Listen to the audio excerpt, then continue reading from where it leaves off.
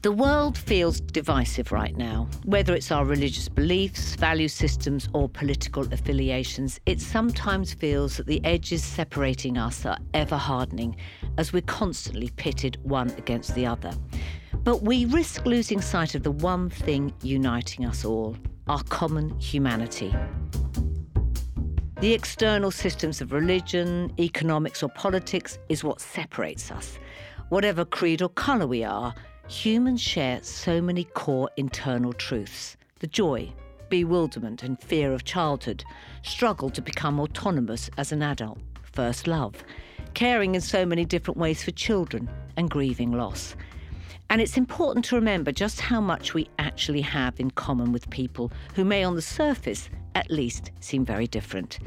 Take my guest today. He's younger than me. He's of British Indian heritage. Oh, and he's also a man. And yet, our experiences as children share similar themes, as do our values as adults. I need to tell you straight off that he's the head honcho at the business sponsoring this podcast, Anchor Store. But while I have loads of great sponsors over the years, Tarun Gidoomal is different. Yes, our business values chime because that's got to happen if I'm going to partner with someone. Tarun, like me, is a change maker. He too believes in the power of community, small business, local independent retail, and how vital it is to the enrichment of our collective life. So I knew we would share the same business values on paper, but in real life, our partnership has translated into something more. Tarun and I come from the same place emotionally, and we both take that into our work alongside each other. And that's the thing. Business is far more than the physics of data and spreadsheets. It's about the chemistry too. And when you come from a similar place, you share the same light. Then you can really use business as a force for good. And that is how change starts to happen.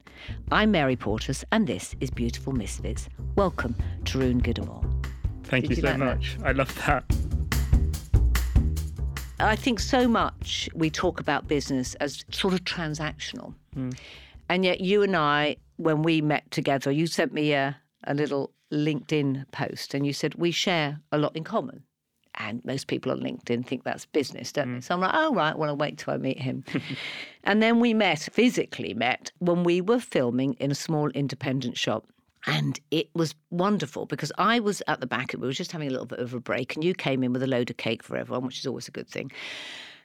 And we sat at the back, so there was me, and there was the shop owner.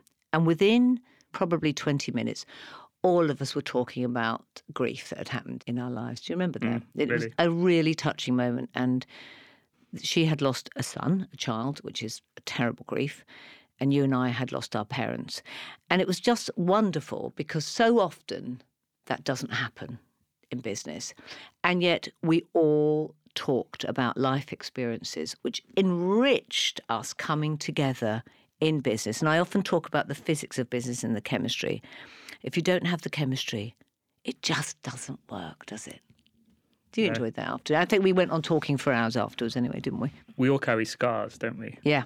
And those scars aren't often visible.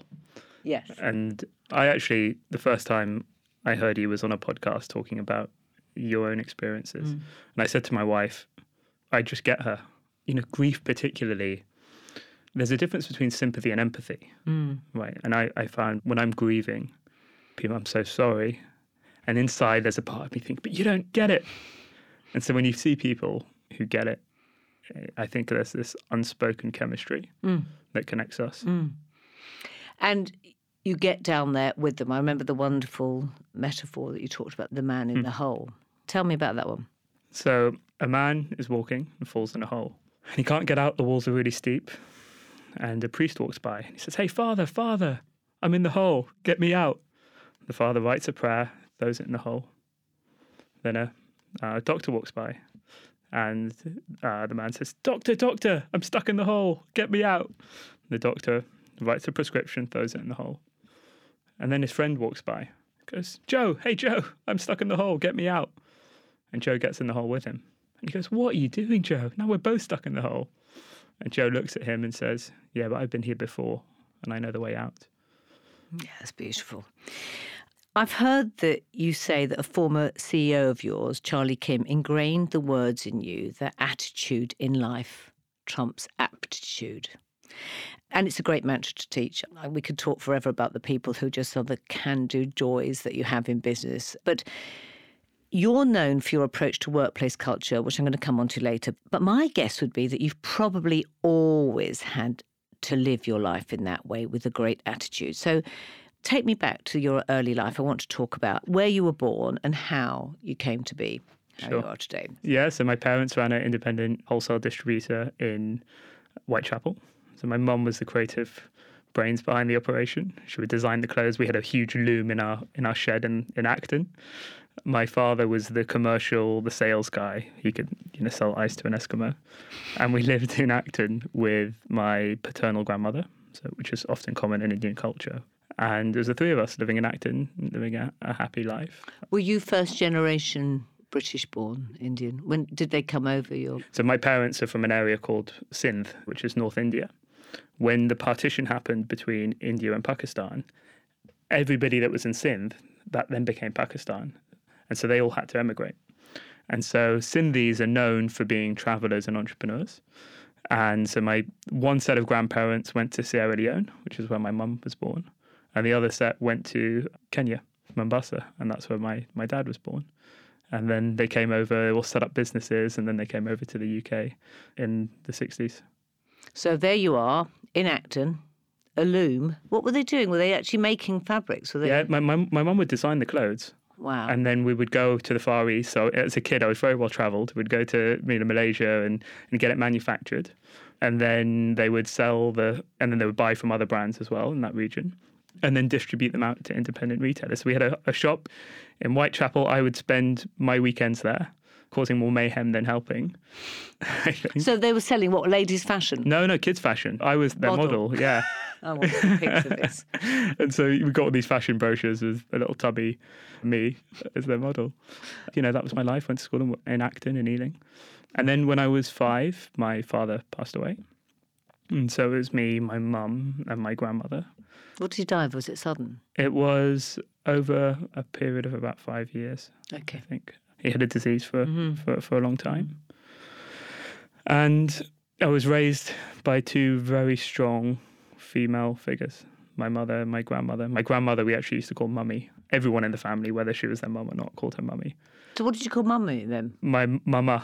My mum was Mama. Yeah. My Mummy was my grandmother. And then when I was 11, my mum got diagnosed with cancer. And within 7 months, she had passed away.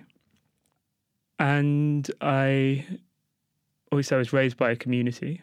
We had a big Sindhi community is huge. And my mum had 3 siblings. My dad had 6 siblings. And my mum had chosen for me to live with my uncle who lived in Dubai. Wow. So I went from West London to Dubai and spent my formative years there. Wow, that's a lot though, isn't it? I mean, so you lost both your parents by the time you were 11. I'm just thinking, because my youngest son is 10, I just can't imagine losing both his parents and then being sent to Dubai. So this is completely different life. How did you feel? Can you remember any of that? I was thinking about this recently. After my mum passed away, there was actually a period where I woke up and I couldn't walk. And I went to hospitals and they were doing tests on me for 4 days, just unable to move. And then all of a sudden, I regained my ability to walk. And it was psychosomatic. Apparently, the brain can't deal with that amount of pain and anguish. And so it creates an event that it can deal with. And so the grief was overwhelming. It was crippling. I was always in tears, but also unable to talk about it. And that carried through to my teenage years when I was in Dubai. Internally, you talk about being a misfit. I felt a misfit. But externally, a lot of my friends growing up at school in Dubai didn't even know that this had happened to me. I wasn't open about it, certainly not to my friends, even not to my family. And, as I look back now, when trauma happens in our lives, or any event that is difficult, either consciously or unconsciously, we take a lesson from it. Right? And sometimes that lesson is good and sometimes it's bad. And I learned a lesson that, no one's going to look after me, so I'm going to look after myself. It's interesting when you talked about you didn't tell your school friends. Was there a slight embarrassment? Because I felt that slight embarrassment of not wanting to be so different when my mother died. And like you, I used to walk to school crying. I remember just walking and crying, and then the bus would come, and then think, stop crying, get on it. And then I would cry if I was on my own. It would just, and you couldn't help it. It just came from this place of grief, but no counselling, no help. Did you have any counselling? No, I didn't. And I think it was a different time back then. I think it wasn't at the top of consciousness to go see a therapist as it would do now, I think, as a child growing up. But also you went from a matriarchal family, into, was your uncle single? Was he married? No, he was married. Yeah. He had 3 children, younger children. Right. And my maternal grandparents were also living in that house. Right. So it was a big household. Yeah. And there was no space for me when I first moved because they hadn't accounted for this either. So for the first 2 years, I was sleeping on a mattress in my grandparents' room. And also for being a single child, having 3 siblings, it's not something I dealt with particularly well. So it was a lot of change. And I went from an environment in London where it was very independent. Right, my parents were working a lot, and so I would take myself to school and back a lot of the time. I'd come home and make myself a cheese toastie for dinner. And you go into an environment like Dubai where you have more staff living in the house than you do the family. No one walks anywhere. No one walks anywhere. So it's just a big culture shock. It's interesting when you said you start to take care of yourself, a strong sense of self when the world around you is changing, and you actually realise it's only down to me. I mean, I don't know if you absolutely realised or that you grew into that where you just became this deeply independent.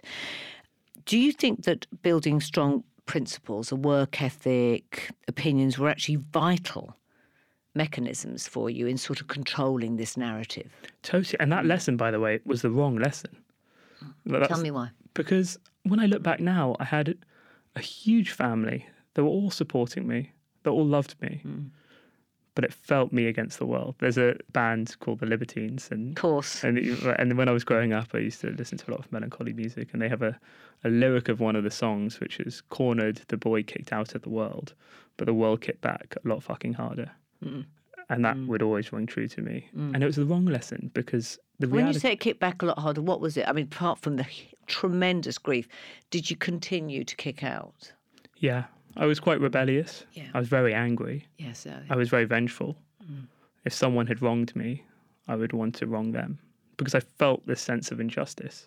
Why was the world doing this to me? Why me? And it serves me to a point, but only as I got older, I realised that narrative was holding me back. Also, did you see yourself as this angry person? I saw myself as that, and it took me a long while into adulthood. I would just explode with that anger. And I didn't know it was linked to death. I just thought, I'm just a high, volatile, angry person, And my music was exactly what gave me such release as well, And I found great expression through music. The lyrics that just went straight to your heart, and still to this day, I can quote so many. What were some of the ones? Well, I think at that time, I mean, the punk movement was happening. Can you start to imagine? So, all of us, so many people were dressing like that, but I felt it inside me, this anger, that this was unfair. Theirs was at society. Mine was at this pain and loneliness that just felt so incredibly painful and deep. Even though I didn't want to be a punk, but the vibration and the frequency of it was expressing who I was. And there was part of me also that feared it, because actually what I wanted was softness and a home and security. And I didn't, because my mother died when I was 16, and within a year my father had remarried. And by the way, he wasn't having an affair, he just, met someone. And then he died 9 months later. But everything got left to her. So we were all kicked out of the family home. And it was just crazy, So we actually didn't, and I, like you, I went and stayed with aunts. My father was an only child of my mother's family, all in Ireland. So this great family friend who had 4 kids of their own put me and my younger brother Lawrence up. And I knew then I was in the way, even though they loved me and wanted to look after. But you feel this isn't my home, and I'm nestling in on their life. it just felt ugly, awkward, and not my place. I can totally resonate with that. And in many ways, I felt a part of everybody's family because everybody wanted to look after me. Yes. But at the same time, I felt part of nobody's family. Yes. And incredibly isolated and alone.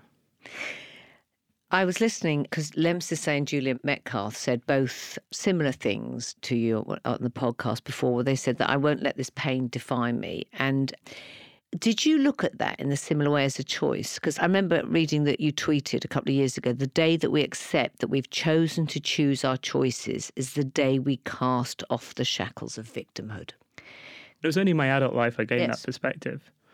And we talked about this sense of injustice. But I realised, actually, I could look back at that, what happened to me. And it sounds really strange to be grateful for it. Same here. But I could look back at how it shaped me for better and for worse. Yes. And it helped me recognise, I had to confront and recognise that I can't control what has happened to me, but I always can control how I respond. And that is twofold.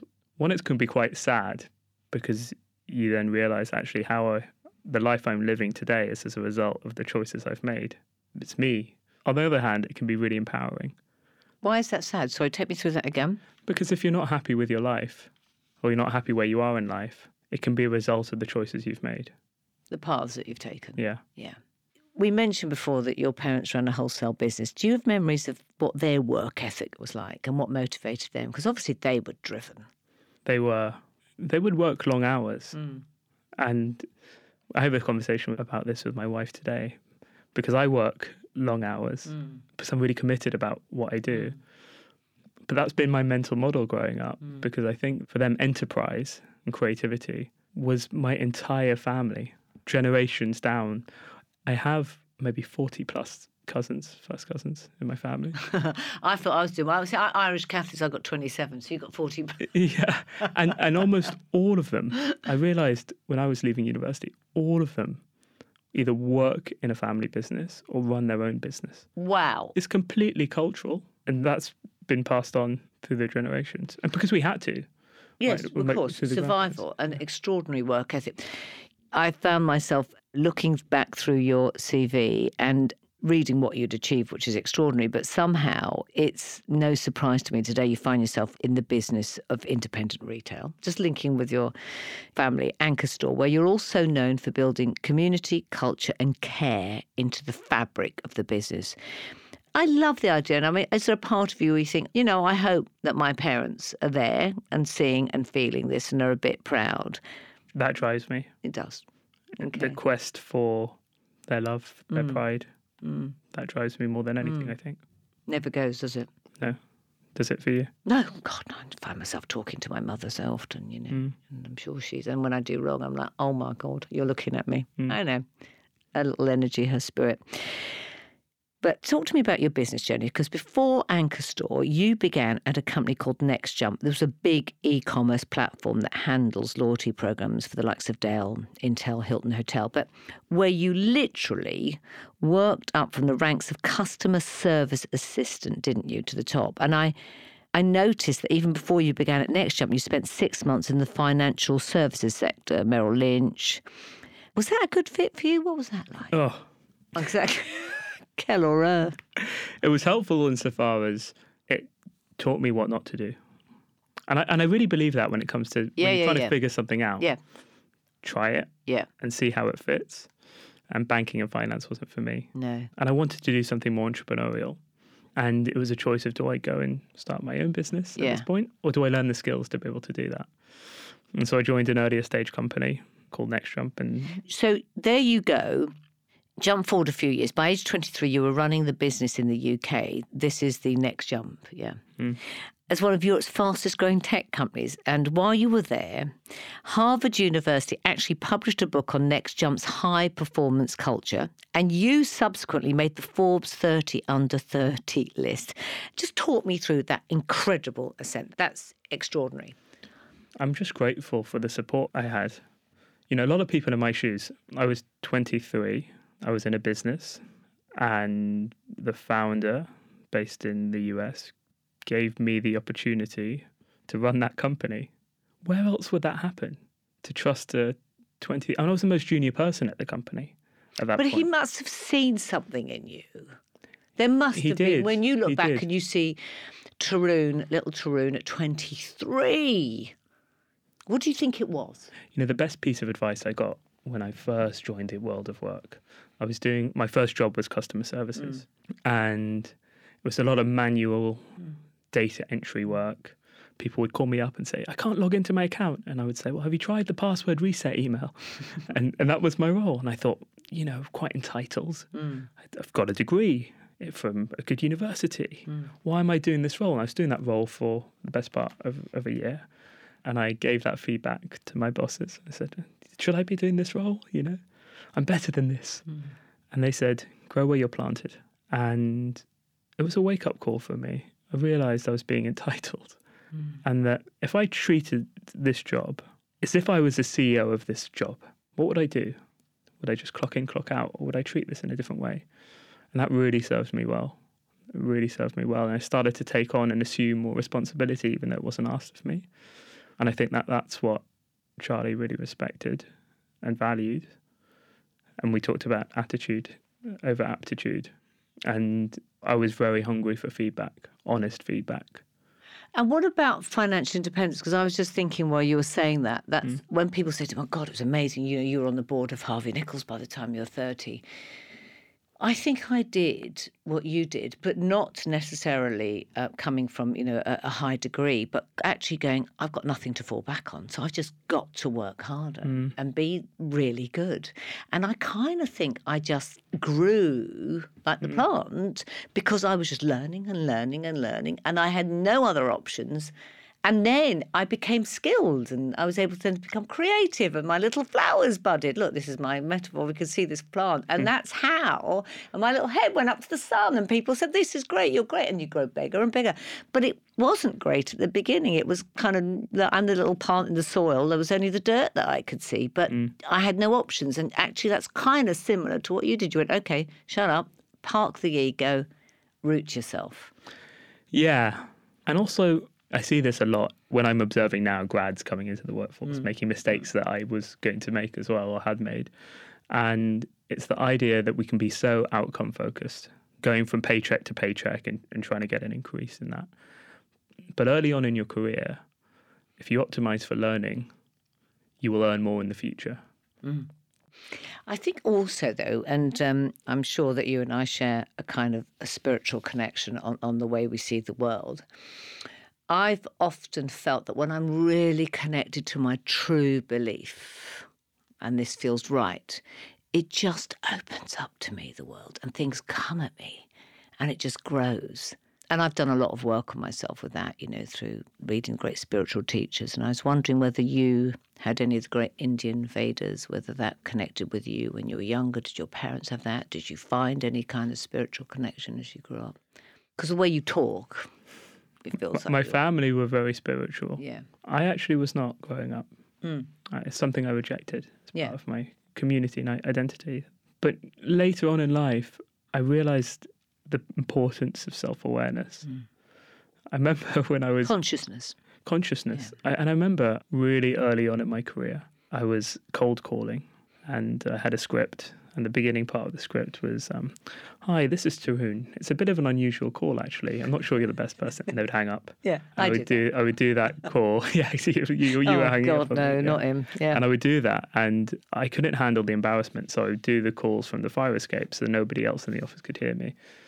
Anyway, past a week later, I'm in the gym. And I had a personal trainer. And he says to me, Tarun, you're always skipping legs day. What's legs day? Like, you work out on your upper body whatever, but you never do legs. Oh, yeah. That's why those men look like those Dairy Leaf cheeses. Jesus. Yeah, okay. So he gave me that feedback. Okay. And then a week later, with my cousin, she's like my sister, and she said, Tarun, I never know what's going on in your life. You never open up. And I realised that all these pieces are data that actually I'm afraid to look weak. It's just showing up in different places. It's showing up in business. It's showing up in the gym. It's showing up with my relationships I have with my friends and my family. And I started to connect the dots. And I realised how, going back to my childhood, I had wore this coat of armour that shaped me for better. It gave me drive and determination and competitiveness. but it was also keeping me an arm's length away from everybody, not really allowing me to bring my authentic self, scared of failure, scared of looking bad. And that was really powerful.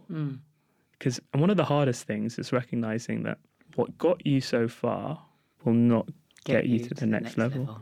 Yeah. And it can be really hard to unlearn bad habits. And that's the process I needed to go on.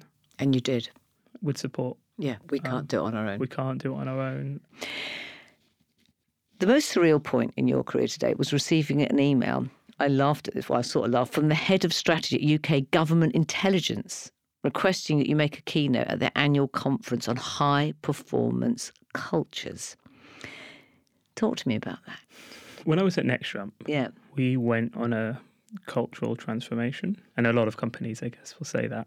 Did you spearhead that, though? It was spearheaded by our founder. Yeah. And he came into work one day, he was in tears, saying that the way we're running the company isn't right and we need to change.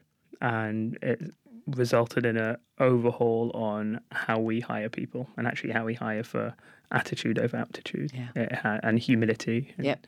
it changed how we give feedback, and as leaders we receive feedback. It went through this whole process, which accumulated in Harvard Business Review, writing a book about the future of work. What year was that then? 2016. That's when I probably wrote Work Like a Woman, and I did the same thing. I mean, I sobbed for a week. Even my business was based on the same codes of business, of individualism, profit, goal. I was doing that. I mean, I was much later on recognising all this stuff than you. And so that's when I wrote my book, Work Like a Woman, and changed the whole culture. And indeed, much the same as what you were talking about.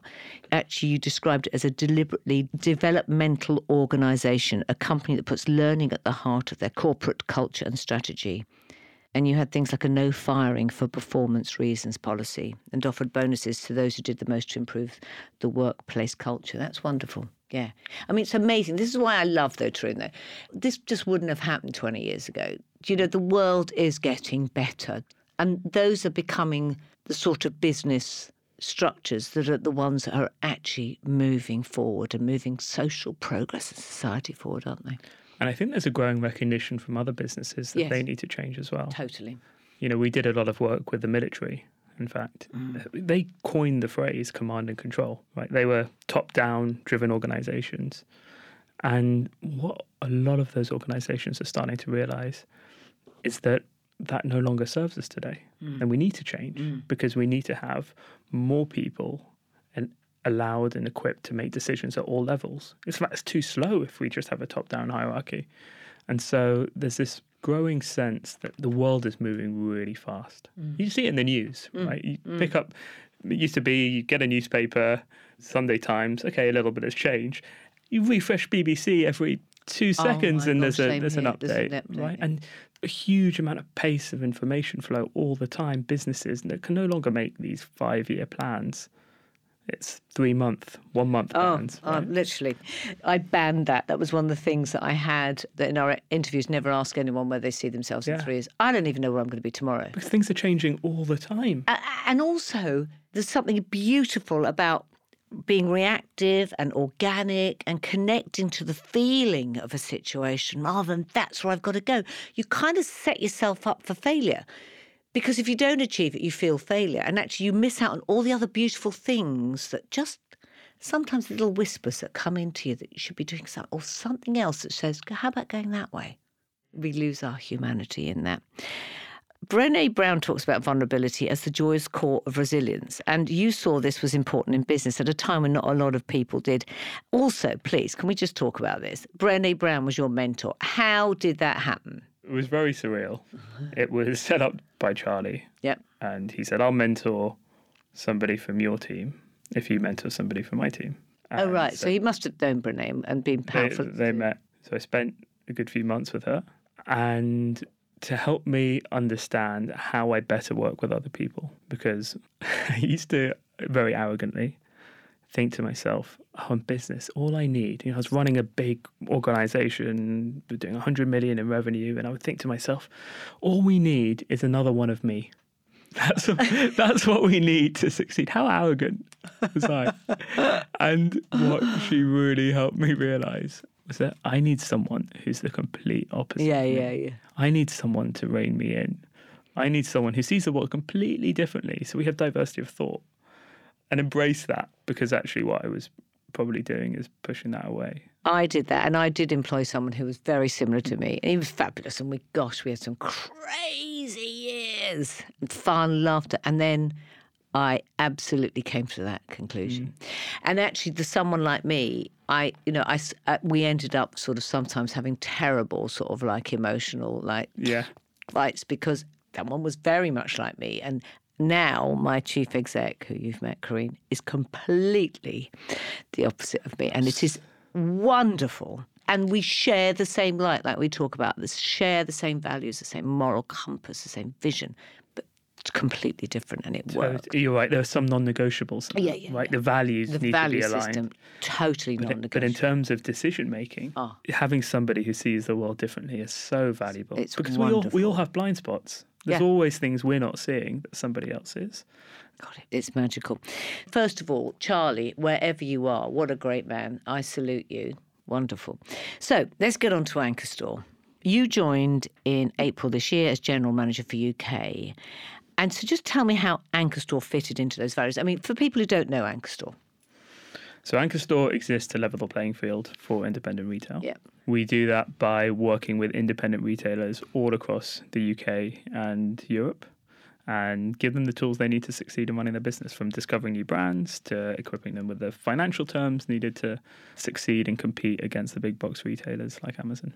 So Anchor Store is a unicorn status company, which means it got a shed load of investment, right? So because of its vision. And what's so exciting when I read about it and how we discovered each other was this, is that your vision is to rewild retail. And what you mean by that is actually to bring back power to the independent. You understand the importance of bringing business back into the community. And this must link back to your parents with their shop, I'm wondering. And I'm going to go on a bit about this, but here's the thing, what I'm getting to.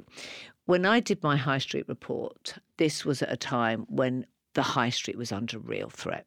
And I would go into government, and I wrote a piece that was talked about community and how the social infrastructure of high streets are deeply important to society. And one of the great books that I read at the time was by Jane Jacobs, who'd in the 60s written this book called The Death of the American City. It was a phenomenal piece of work. And at the time, she was laughed at by these big town planners and architects who were all male, and she was female, because they were building the malls out of town. She said, you're going to lose what's really central to society. And she talked about the triviality of some of the things, like bumping into someone and saying hello on the high street. You know, seeing your neighbour's kids having a sneaky fag around the corner and going, oi boys, what are you up to as you come out of the post office? You know, or saying, can your daughter babysit tonight? Or all of those things aren't trivial at all. They are a web of security for us. You can tell I'm going to go on long on this because it's so deeply important to me. And at the time when I was doing the High Street report, I would go into government and meet with many of the MPs, and they would say, have you met with the CEO of Sainsbury's? And I'd go, yes, I've done my due diligence. Have you met with Sir Philip Green? And I'd go, yeah. And I knew what they were saying to me. They were saying to me, meet with the people who know how to make a shed load of money, but actually aren't doing anything for social progress or society. So these were the stores that built out of town. These were the businesses that we know what happened, where they made shed loads and didn't worry about whether they pulled a shop off the high street, because what did it matter, you know? That's not going to make us money. It's when the internet started to grow. So when I read Anchor Store and the idea of rewilding, I wanted to ask you, why is it so important that you believe in community? Or have I just taken your bacon by saying that? I think it sets up the context really well. The difference with independence is it's run by real people, not boards, not shareholders, not algorithms. And the relationship between the community and residents and shopkeepers is more than just transactional. I was in my local grocer in Kensal Rise. It's run by Mo. Always, without fail, he gives a little one a free banana or some chocolate. Or we know the whole community knows Mo. Growing up in Golders Green, there's a restaurant called Local Friends. My family would go there every Sunday. We knew all the waiters, all the waitresses, and it was just a hub of our community. Fantastic. And I think Anchor Store was founded on that understanding that these communities, these independents, are vital for our communities, for our sense of belonging. Yeah. And do you wonder if, like, with both of us, when that was taken from us, that's why it resonates even more? He's nodding, by the way.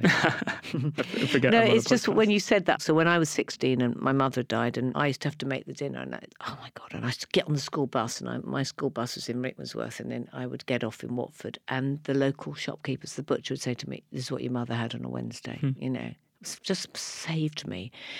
And I was even thinking the other day with Horatio, I picked him up from school and he had his ball and he said, "Oh, Mum, I need it pumped up." And he just goes into our local post office where Zam, everybody knows, pumps up the ball, didn't buy it. And then, all right, thanks, bye. Off he goes. I mean, we let this go at our peril. Didn't we? We really let it go. But here's the other thing, the stats of SMEs, small, medium enterprise, is something like this country is over 90% SMEs. We forget that. We only hear on the news about the big businesses and what they're doing. Actually, we need to help these guys. They are the backbone of our business world. And when we talk about households and the support going to households, well, who runs these businesses? Exactly. It's households. Exactly. So just tell me some of the things, how you're leading the charge and what Anchor Store does. How do you see this sort of independent wholesale model being key to resilience for small and local economies? Talk to me on that. Well, when we talk about resilience, we think about independence. Think about what they've been through in the last 3 years, 5 years. We've had Brexit, we've had COVID, and now we have the cost of living crisis. So these businesses are increasingly resilient because they've had to adapt. Right, so to give you an example with COVID, a lot of these businesses are reliant on going to trade shows to discover new brands. Trade shows are shut. What do I do? Oh, I need to sell into retail, but these retailers are shut. Do I set up my own e-shops? So we saw a lot of innovation coming out of the pandemic, but there are still key pain points that retailers face today to help them compete. So they include, I want to order something for my shop, but I can't afford the minimum spend. I've got to spend £1,000 to get this brand into my shop. How do I deal with that? These are called minimum guarantees, where it's the way that businesses, if you're buying from a brand, they usually say you need to spend at least 500 or 1,000 or whatever. Totally. And if you think, oh my God, I can't do that. I don't have that cash flow. And if you think they might need access to funding, big businesses, it's much easier to get access to funding. How do I get access to funding? How do I manage my cash flow as a small business? It's harder to do that. So what we do and what we exist to do is to identify the pain points of these retailers that they face on a daily basis that's preventing them from succeeding, and provide support for that. And the cash flow that you help them with, the payment days, setting up. Correct. We give them 60-day payment terms, so they don't need to worry so much as for cash flow, which is vital. Cash is king. And then you have Anchor Start. Because the other thing is, it's extraordinary, the amount of entrepreneurs. People are saying, I want to do my own thing. I can't trust business today. I can't trust organisations. I don't want to work that way anymore. I want to be my own boss. And we're seeing a phenomenal amount of people kick-starting their own businesses. So tell me about Anchor Start. Particularly the younger generation. Yeah. I think when we look at Gen Z, 80% of Gen Z are considering starting their own business. And actually 40% are actively doing so. And it's because it's so much easier to set up a business than it was 10, 15 years ago. Because of the internet. Yeah. And so Anchor Start was a project started just over a year ago. And the idea was, can we identify and help aspiring entrepreneurs to launch their retail shop? So from all the way to concept to actually moving into the store. So that includes helping them with a business plan. It includes helping them get access to payment terms. It's helping them choose which brands they should assort in the product assortment in their shops. You know, I was thinking about this. Often I hear value. We're going through, one of the biggest financial crises, and everybody thinks small is expensive and the big are cheap. And I have looked at this time and time again. There's a fabulous little kitchen shop near me, and I remember going in to get glasses. And she was talking to me about that, so I need some wine glasses. My kids break them all the time, don't tell me. And she said, everybody thinks that we're more expensive, but we compete on all that stuff. If someone else, like a John Lewis, is selling it, we compete totally on their price points. And also, I think we have to understand, and why I love this, is what is value in our lives today. And I think what happened, it's not just price, it's about convenience. We don't have to travel. We're not putting zooms and fumes into the air. But also the value of that social infrastructure and what it does to the local economy as well. Because every pound that you spend is a vote on how you want to live. And what you give back into your local economy stays in your local economy. I think it's something like 80% of it. Whereas if you put it over to Amazon, forget that. So we need to look at the values in life. Is it just about cheap and actually not having this wonderful, warm, fuzzy feeling that just feels I'm safe and secure? Because that's where I'm going to finish on that, because luckily you and I have got to a place in our lives where we're safe and secure. And that's done by all those things that you talk about. And the one thing I want to finish on is that you're about to have another little bubba, aren't you? I have indeed, December. Yeah, December. And you said something to me the other day and I thought that's so lovely. Tell me what you said. I said I feel part of a tribe. Yeah. And it's so fulfilling. And there's nowhere that I've felt in my life the greatest sense of belonging than being with my wife and child. Yeah. Tarun, that was wonderful. Thank you so much for being a beautiful misfit. Thank you, Mary.